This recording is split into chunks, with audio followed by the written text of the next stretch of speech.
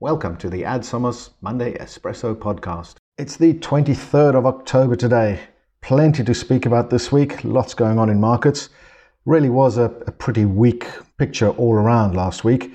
Most of that driven by the geopolitical story. The concerns about what's going on in the Middle East saw markets turn into risk-off mode. The only asset really that did go up was gold. That was up a good couple of percent last week. The oil price almost unchanged, $88. I think last week it was probably about 87, so almost unchanged. Not really a lot of movement there. Really where things were playing out was in the bond market and equities as well. We'll come to those in a minute.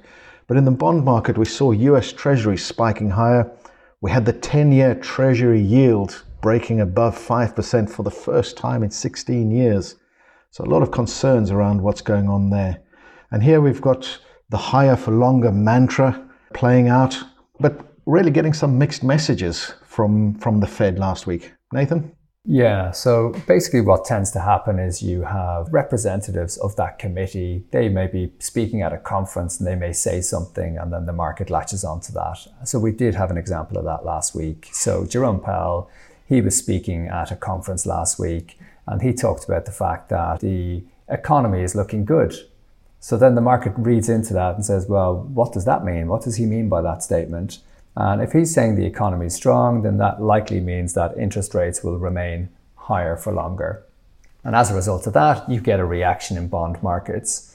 So, at the moment, obviously, markets on edge about the potential for inflation and higher rates at some point, if at all, and therefore just reacting to that. But, everything we see at the moment suggests that that's not the case. Yeah, as I said, some mixed messages. With almost the next breath, the Fed officials also saying that the higher bond yields that we've got at the moment imply that there's actually no need for further rate hikes, that those bond yields are doing the job of the Fed for them. So mixed messages and uncertainty, as we know, leads to weaker markets. Now, we also were weaker on the equity side last week. Equities down around 2.5% in the Western world, down 3 to 4% over in China. China, interesting picture though. We had their GDP report out last week, 4.9%, the annualized level for the last quarter. That was ahead of expectations. And also we had some pollution readings. Now this is an interesting one, just a different way of getting some data. Looking at pollution readings rising, that implies higher economic activity going on. And really the higher pollution readings, people starting to think that maybe that's a sign of a reacceleration of the Chinese economy. Yeah, so the interesting point there is that a lot of people think that this could be a bottoming out, as in a stabilization in the Chinese economy. So a lot of investors will be watching this to see if that's the case because it has underperformed and there's the potential for outperformance there. So back to equities in the Western world, weaker, partly on the geopolitical uncertainty, but also reacting to those higher yields. Yeah, so there's a number of reasons why obviously markets are reacting to the potential for higher yields. And if we think about it, ultimately, economic growth has been really robust, so quite strong. We actually get GDP figures this week, and it looks like you're going to see economic growth of about 4% in Q3.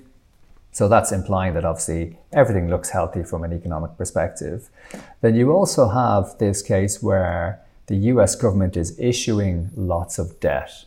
So they're paying for specific measures, trying to stimulate their economy, funding obviously the efforts in Ukraine.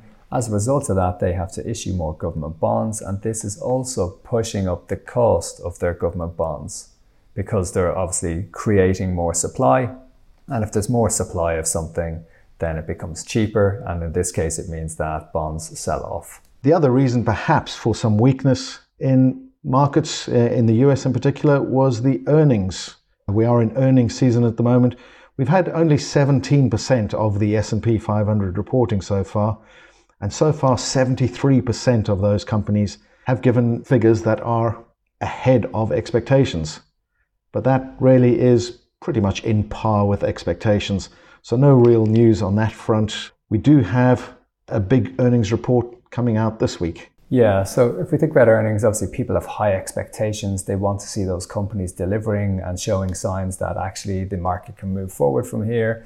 Last week, just to highlight, Tesla reported their earnings. It's really a consumer stock, not a tech stock. But they've struggled because people are buying less cars. And that's actually a sign that you're likely to see inflation continuing to fall because the consumer is not going out and buying those big ticket items.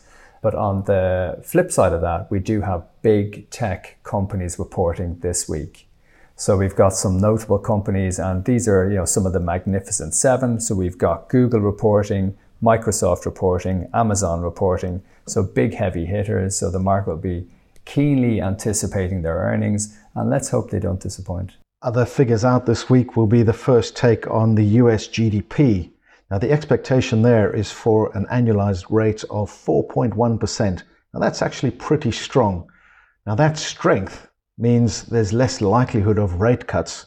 But at the moment, markets actually still pricing in the first cuts coming in the first half of next year. Also next week, we've got news on the UK jobs front. Now, this will be an interesting one because this week we had UK inflation coming out at 6.7%, unchanged, but the wages growth figure was 7.8%. Now, wages higher than inflation implies people feeling richer, so that will improve consumer confidence, retail spending, consumption. On the other hand, though, there are some signs of the jobs market weakening, so that jobs figure will be watched this week. What else have we got this week?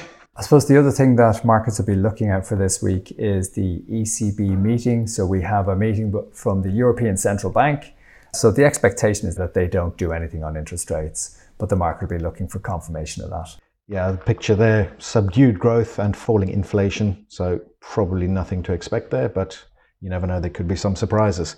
We look forward to speaking to you about that and everything else that's going on next week.